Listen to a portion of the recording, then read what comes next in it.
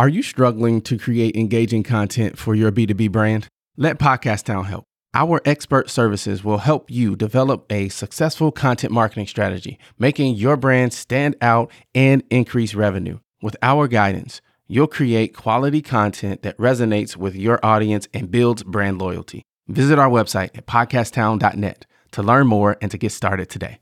We help you launch, grow, and maximize.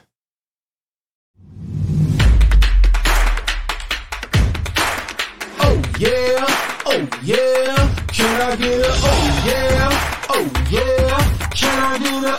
You're listening to a mini episode of the Enterprise Now Show, where we change lives through enterprise.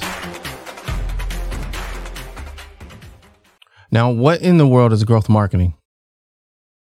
Yeah, it's actually a question that I get the most, to be honest with, because you know what marketing is, right? Like traditional marketing kind of it's been out there since you and I have probably not broken over the surface of the world, right? So growth marketing is kind of the more Z-Gen version of traditional marketing from where I look at it. It's actually older than that, but like it's actually marketing that you do by a lot of testing and by a lot of data engineering, meaning that like you need to test, you need to shape what you do, you need to measure, and then make decisions based on realistic data. That's growth marketing.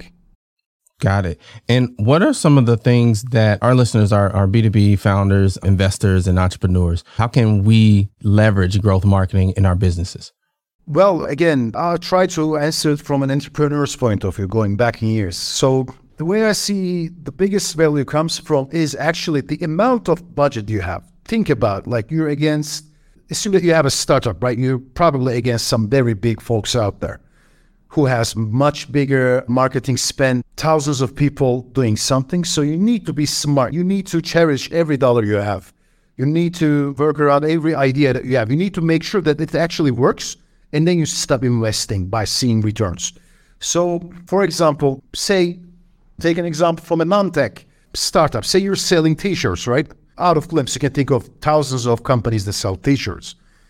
Who has billions and millions of dollars in competition of what you can give? You need to deal with many stuff. And marketing comes as a surplus cost based on what you all have to deal with, but it actually makes the business or makes it fail. So think about coming up with a website, running a lot of different alternatives, testing them one by one, and then finding out a winner and then just pouring money over to that winner. Actually, this is where it could be really meaningful for a typical business owner. Thank you so much for listening. If you got value from the show, all I ask is that you share it with one other person you think would also enjoy the content. And we would love to connect with you on social media as well.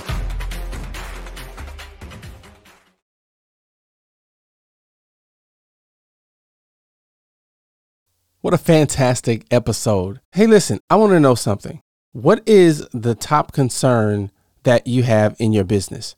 Is it sales? Is it marketing? Is it finance? Operations? Shoot me an email, mayor@podcasttown.net.